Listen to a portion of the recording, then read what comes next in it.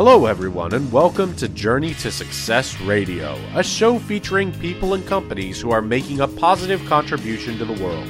This show will help you learn how to apply success principles in every area of your life so that you can make the most out of your skills and talents and accomplish more of your goals. To find out more about the show, please visit www.journeytosuccessradio.com.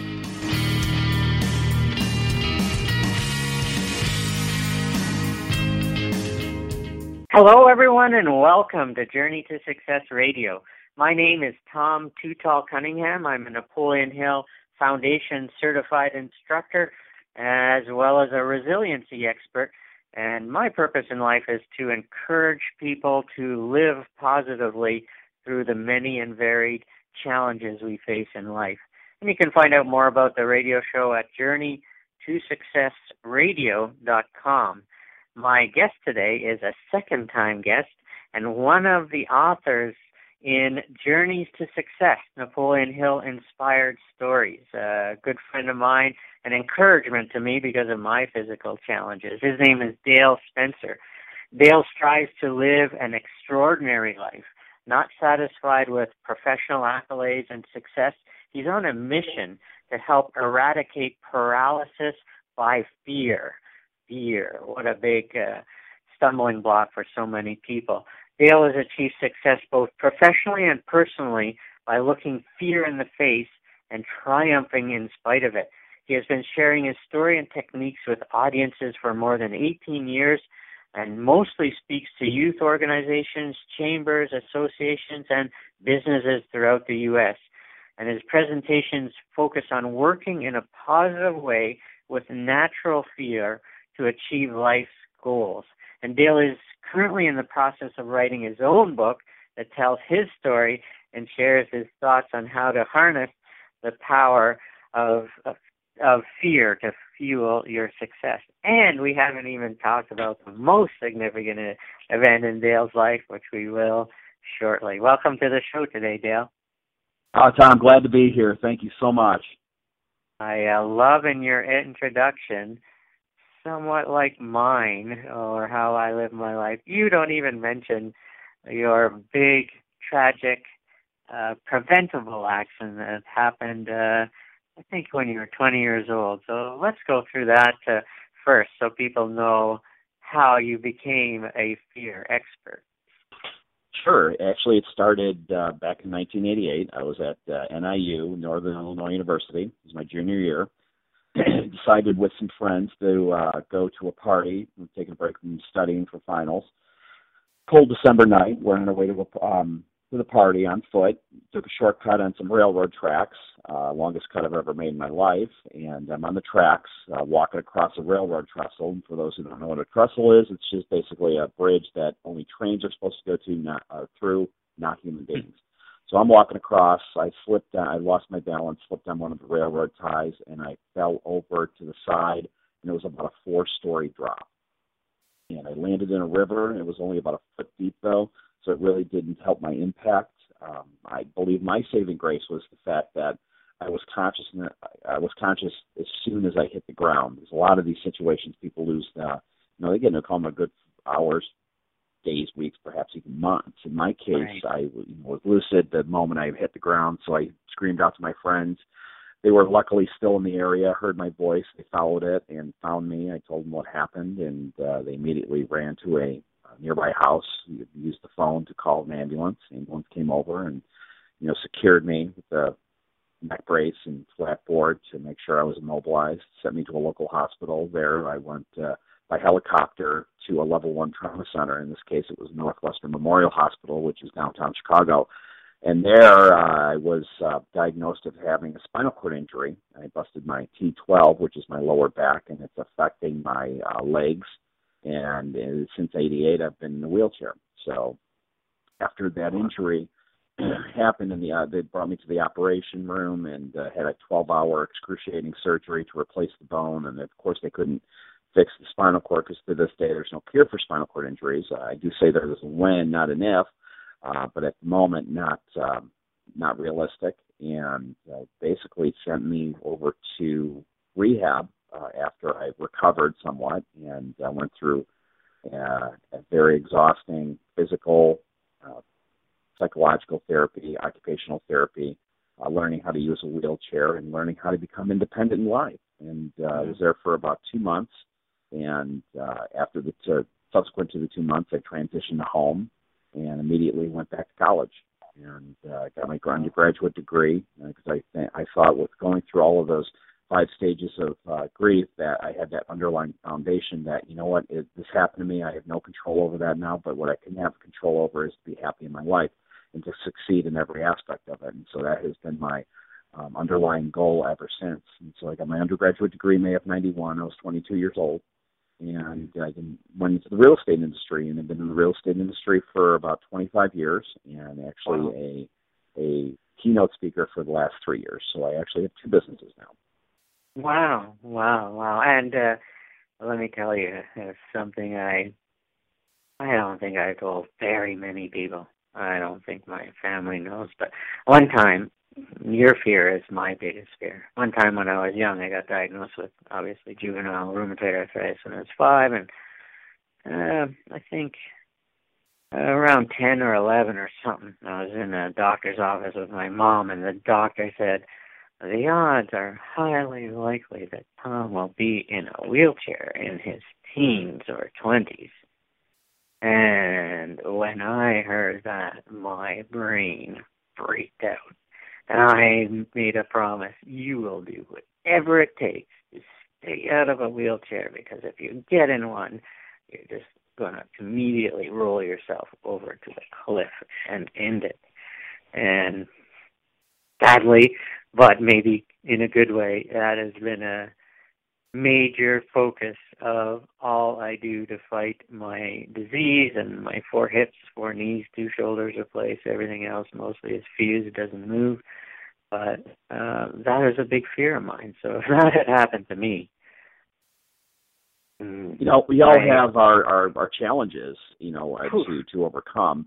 And so it's funny that you say that. It's because, you know what, your goal was to make sure that you were going to be as ambulatory as possible and not let your condition, overcome you. And I felt the same way. Even though I couldn't walk, I knew that, you know what, I needed to move on. I didn't have to obsess being in a wheelchair all the time. Again, it was something I couldn't control, but I wanted to live life. And that totally dwarfed all of my other feelings of insecurities and how people are going to react to me when they see me in a wheelchair. And, but it's an acquired taste, Tom. It's not overnight. I thought I had thick skin when I went back to college, and then all of a sudden, I was in a college that didn't have a lot of people in wheelchairs, and guess who's all, everybody had their eyes on me. And so that was something that I had to overcome and not worrying about what people thought about me or how to react to me, how to talk to me. I couldn't worry about any of that. I was there for a purpose. My purpose was to get a degree and move on to the next phase of my life. Right. But at the same time, it's making hard. There's moments. We're human. We're human. My friend Keith, best friend Roger, he was in town maybe 5 years ago. We were at a hotel in downtown Toronto. And he mentioned partway through, he said, I have forgotten how many people stare and look at you when they walk by. And I was like, I am usually oblivious to it, but when I was young and, teenager, but, I limp, I'm 5'1", my joints are disjointed and not in natural positions. And so when I was younger, it was like really bothersome that people would stare at me. Oh, yeah, and that's part of the adjustment phase when you're worried about what people are thinking about you. But you know what? You're a busy guy. You got so many things. You have so many irons in the fire, and you're doing a lot of successful stuff. So that is your focus. You're not focused about what people are doing and staring at you, because I get the same thing. I have friends that actually tell me if they're with me, and they're like, wow, there's some people that are staring at you. I swear, same as you. I'm oblivious to it because I don't even, it's a mindset. I don't even register that. I got other things I worry about on my mind than what people think about me. Right. Now, Dale, I have found a great blessing about, I was going to say handicap, but I'm using my wife's new word that I'm going to get into the dictionary called handy-capable. Yes. Handicapped is like a stigma, but handy-capable is like, I can do whatever you can. I just have to do it slower and differently. But I found that being handy-capable, one of the greatest ways to overcome some of the fears of it is to be creative. Like if you followed me for a day or a few days, you would see numerous ways that I have to be creative in doing things that people without the benefit of a handy-capable don't have to do. And I'm sure, like, I've thought of numerous things that would be interesting to know about the life of someone in a wheelchair. But don't you find that if you have overcome a few of the simple things or a few things when you first got in a wheelchair, oh, I learned how to do that. Ooh, this is how I could do that. Ooh, this is how I can arrange my house. Yeah, when I was in rehab, and specifically the goal of the occupational therapist is to make sure that I'm going to be able to do every functional thing and task in my life during the course of any given day, being in a wheelchair. And in saying that, it's been joyous in the fact that that was my baby steps in working with myself and my capabilities, and having somebody through my support systems to help me become independent. So, they can only teach you so much, obviously. When you go into a society that is not sheltered like a hospital, and when I mean sheltered is very conducive to somebody in a wheelchair.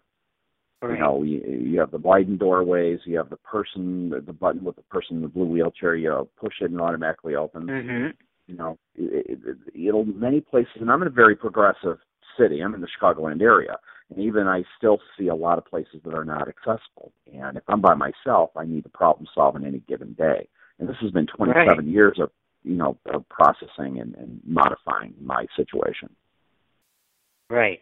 And so because of the knowledge of the past and all the ways you've adapted, you have less fear of the unknown. Basically, probably in every area of your life, you could always think, well, it's not as bad as becoming paralyzed. What can I be afraid of? And let's talk about fear, because fear is the single greatest roadblock of people's lives. Napoleon Hill talks about 6 basic fears, and everybody has them in some form or another. Fear of criticism. This is one of Napoleon Hill's one. And so fear of poverty, fear of old age, forget the other ones. But let's talk about that, because if people could eliminate their greatest fears, they could and would pursue their life's purpose and achieve it. Agreed. So, yeah, what do you think, what are some tips or ideas? Oh, okay. Thoughts that people could have, because thoughts rule the mind. So you're experiencing fear or thinking fear thoughts. What are some thoughts you could adjust to or change to, or things you could do to, eradicate that fear, or at least lessen it to enough of a degree that you take action? So I always talk to my audiences about different attributes that we have to utilize inside us to overcome any fear. And I go by the acronym FEARS, FEARS. So you're talking about first, focus; second, energy; third, attitude; 4, R, resilience; and S for support systems. And so in every task that I've done ever since I've been in rehab, I've utilized those attributes to overcome any type of fear. And so if there's something that, that comes in front of me that makes me very uncomfortable, it's like, I'm focusing on getting out of that from the comfort zone. So how can I do that? And then what I do is I use my energy, because, when you start working out body, mind, and soul, it gives you a lot of confidence, whether it be meditation or working out physically. You're talking about the soul, reading a lot of self-help books. I mean, that's at least the journey that I take. Everybody else, everybody has their own separate journey.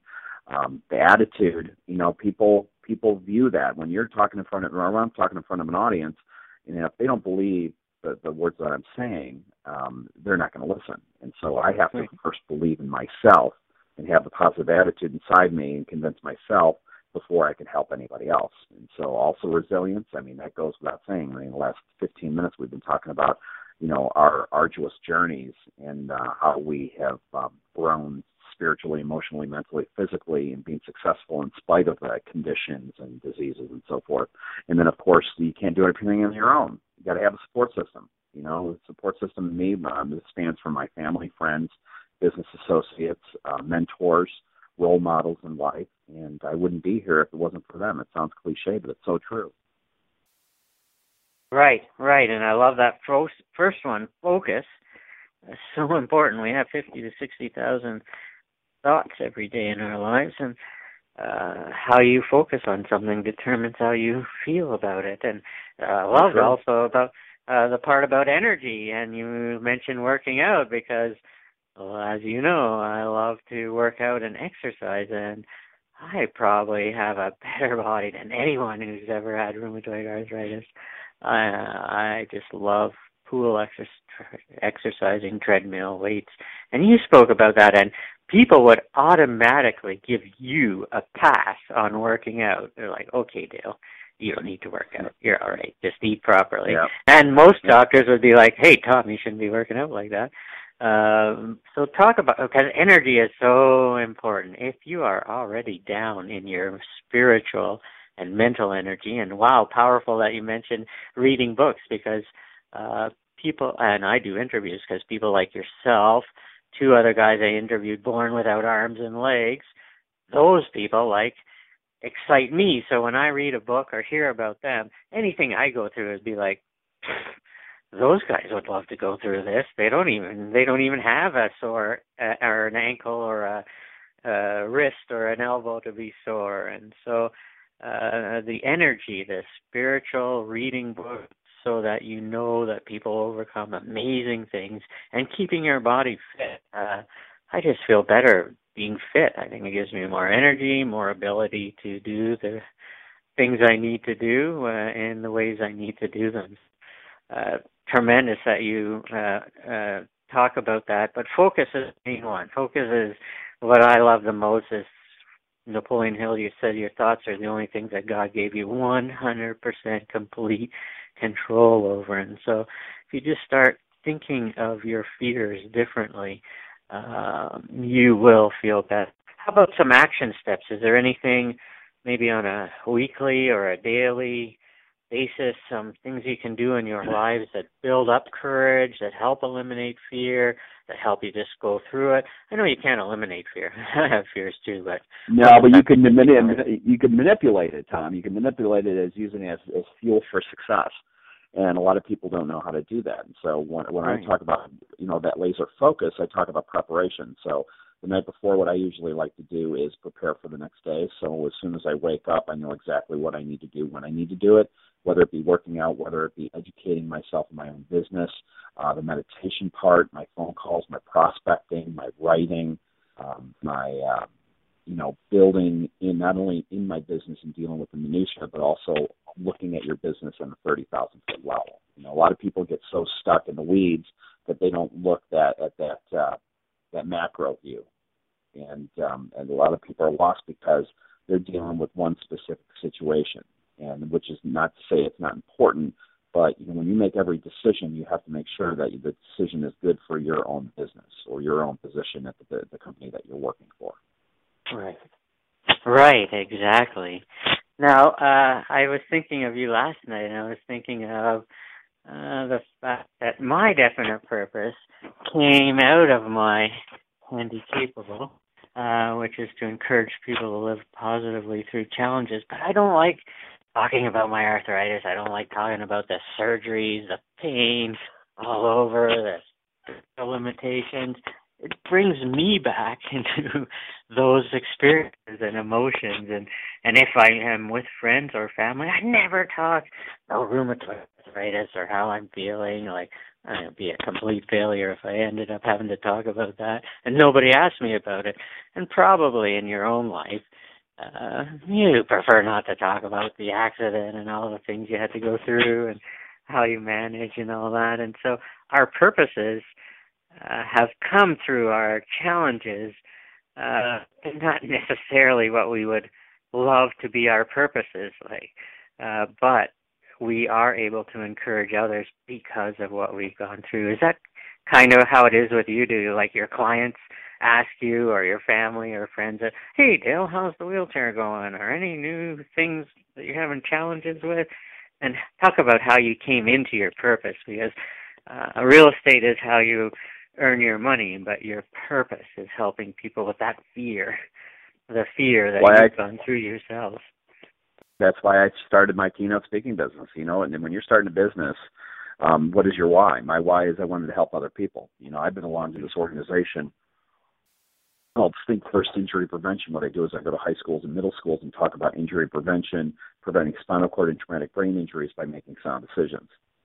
And so I've been doing that for, at the point of starting the keynote speaking business, I was about 17 years into it. So at that point I was talking to maybe 70, 80,000 students over in the Chicagoland area. And, first when I started with Think First, it was all self-therapeutic. I had to get over my demons. But then there was this paradigm shift of not only just helping myself, but helping others with conveying my message, and that hero's journey, and that situation where I was, made a mistake, and now I'm living with it, but I'm being successful at the same time, and it gives me the opportunity to circle back and help our youth to make those sound decisions.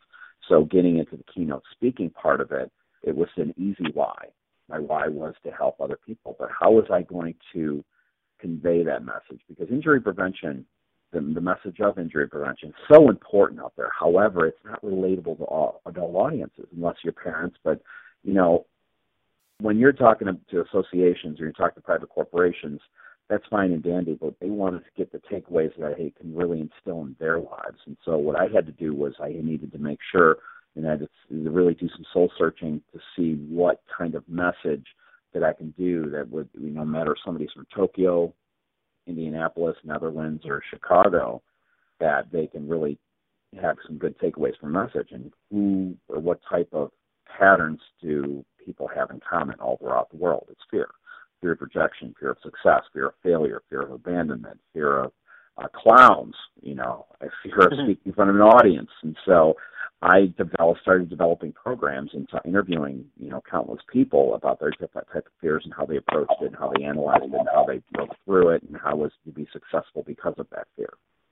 And that was my why, to help to convey that message to help other people in life, whether it be their personal or professional lives. Right. And yet probably not something you ever would have done if you hadn't been in that wheelchair. And youth, oh man, that's a market I want to hit. If you can start changing their thoughts and their thinking and their actions, then you can affect a lot of people that will be related to them later in life. And amazing that hey? Yeah, our youth is our future, and it's important to give that message. But one other point that I wanted to talk to you about is about the wheelchair thing. When people ask me questions about it, what I do is, I used to get a little taken back when people asked some very forthcoming questions, but you know what? I turned it into a learning experience. So somebody asked me a question about the wheelchair, I view it as, this is a teachable moment, and that's how I view it, and that's how I explain to them, whether it be driving my car or trying to get around by myself or even going to the bathroom. That's the one I had in my head. Exactly. Those are I have a hard time wiping. I can't reach. My elbows and wrists and that don't reach, so I had to come up with an invention. Or sex.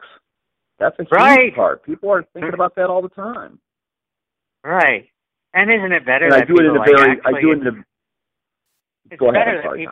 it's better that actually people come out and ask you, because if you're just wondering about it, you're not embarrassed. You live it. I'm not embarrassed. I had to go through it. This is what I have to do. So it's better that people ask out of the curiosity or interest than hold it inside and be nervous to ask. And I do it in a very appropriate way when I answer those types of questions, especially with youth audiences, because sometimes you get some curveballs and people ask you some outlandish questions, and you have to approach it in a certain way. And so I've learned how to do that over the years. Right.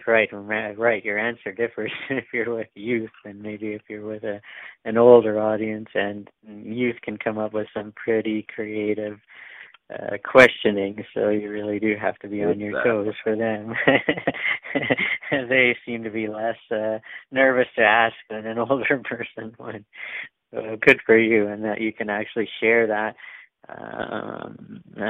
to encourage and to help and answer other people's questions.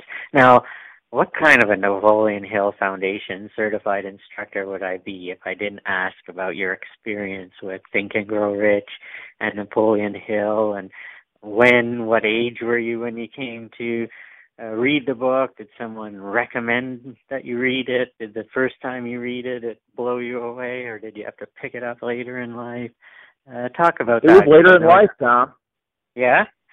Yeah, it was. It wasn't when I was a kid. I didn't even know about Think and Grow Rich until probably 2005. I had somebody in real estate that was working on some informal classes and talking about Napoleon Hill's teachings. So it was an informal get-together, and we would get together, I think, once every couple of weeks, and then we would take a section out of the book and talk about that certain principle of Napoleon Hill and how we can really incorporate that in our personal and professional lives. And so that was my first taste of it. I've read the book a couple of times, and you know what? I need to start reading them more often. Now, I get those Napoleon Hill segments every day. So I read those every day. So that's, I've been reading that for probably the last 3 years, and so it just keeps me, in mind. Even though you can be as resilient as possible, but you know what? You really, when you read something like that, it really brings it to a fresh moment for you. Not to say that you forget those principles, but it brings it to the forefront, which I think, utilizing your habits and routines and reading something like that on an everyday basis and bite-sized pieces really can just, I guess by osmosis, but, fill that into your heart and your mind and your soul. Right, exactly. It's not that you've forgotten them. It's just like, oh, yeah, that's I'm going to focus on that today, or I'm going to add that to my daily routine. And so I love those Napoleon Hill Foundation Thought of the Day emails. Like you, I read them every day. And Napoleon Hill, basically, none of the success principles he invented, except for Mastermind, which really was the invention of Andrew Carnegie. So a lot of times you're not learning anything new, but you're actually being sold on why these success principles are necessary for you to achieve your purpose and goals in life. And lots of people write about them, but Napoleon Hill is like a sales book on why these success principles are necessary to achieve maximum success with your skills, talents, and abilities. And so I love it, and I would love for you to try and put into your purpose or quest something the Napoleon Hill Foundation is worried about, that young people, youth of today, may not be a big a fan as our age of Think and Grow Rich, because it talks about people from the 1800s and early 1900s, and not so relevant with young people and youth today. So the foundation is worried about how do we carry the message of these success principles to youth so that they too will start picking up Think and Grow Rich or any of Hill's writings and follow the success principles in their lives. And so I hope that would be something you can add to your talks and to your coaching with young people. That's a fine idea. Yeah. Use newer examples. I read of rapper LL Cool J on a plane with a big known investment banker, and LL Cool J was reading Think and Grow Rich, and the investment banker had also read it. So they had a conversation about Think and Grow Rich on a plane, two very wealthy individuals. And so people were like, oh, LL Cool J reads it. Well, then I'll read it. And are there any particular books, Dale, that you recommend to youth, or videos, or what things that you recommend to them that they can use to help them in their journey? Well, I'd like to just point out the book that we just did, Journey to Success, and you were talking about Napoleon Hill principles and how conversations for people from the turn of the 19th century is going to be relevant for our youth. And I think a book like Journeys to Success is going to help us with having modern contemporary stories that are attributed to the fact that Napoleon Hill principles have helped them on their journey. Right. This is the purpose behind it, Dale, is that Yeah. people like yourselves, and we had a great variety of co-authors in the first volume of Journeys to Success, and they all use Napoleon Hill's principle in different times in their life, in different ways, under different circumstances. But the principles apply to all of your life, not just earning money. They apply to every area of your life and every challenge and adversity you face. And so when people start reading those stories of people from today, then they're like, oh, wow, that will lead them back to Think and Grow Rich. But in the meantime, I'll give them great stories from all kinds of situations that people may go through to encourage them that, yeah, these success principles are something I need to face what I'm facing, and we all face something. And so wasn't it cool to be international best-selling author? That was awesome. And it took us, maybe 12 hours to get to that status? Right, in Canada and the U.S. And in Canada in the self-help category. Like, that's Tony Robbins and Wayne Dyer and Deepak Chopra territory. So when you're number one in a self-help, it's like, ooh, wow, even better. I didn't even know we put it in the self-help category. So it's like, I was like, wow, I didn't even know we were in that one. So to be number one was enormously cool. And it was a great collaboration. We had a great teamwork with all the different authors. People got to know different people. And so it was a fun experience for me and the authors, and, a positive, really great book that you could give to people that no matter what their circumstance in life, read these stories and you'll see how these principles apply no matter what. I agree. I enjoyed the experience. It was wonderful, and I'm so glad to be a part of it. Yeah, it was a lot of fun. It was very cool to have some of those great testimonials about the book from some really well-known people, and foreword by Ben Gay. I remember when I first started reading his books on sales, Closers 1 and Closers 2, I was like, wow, this guy is like a genius in sales. And then years later, to have him write the foreword for our book, it's like, this is a guy who the owner of the company that he was president of, the owner paid Napoleon Hill to personally coach him. It's like, oh my gosh. It's so cool. I know. Right. So to have him in the book write the foreword, who knows more about Napoleon Hill than a guy who personally was coached by Hill. Hill stayed at his house a number of times, for days sometimes. And so very, very cool. It was a very fun process. We haven't even talked about your real estate business. Let's do that. You're in real estate. Let's let people know what you do. Now you're in the Chicago area. Do you only do business in the Chicago area? And do I remember that you're in the mortgage part of the real estate business? Yeah, I'm in the mortgage part of the business. I work for a mortgage banker in the Chicagoland area called First Advantage Mortgage. We're licensed in about 43 states. And so it's nice because what I've done was, every time I keynote speak around the country, I develop relationships. And obviously they know through my own anecdotes, through my presentations, that I am a mortgage banker and I'm licensed in their state. And so I'm starting to get business countrywide. So not only that, but what I'm doing is I'm changing a little bit of my business plan, not dramatically, but what I'm doing is melding the two businesses into one when I talk to realty companies and financial planning companies and accountants and also financial planners, homeowners insurance agents. What I do is when they have sales meetings, I come in not to talk about my rates and programs, but talk about overcoming fear and how I can help their business. And so that's quintessential soft sell. They know, again, I sell mortgages, but I'm not there to sell them. I'm there to help them. So, right. Yeah.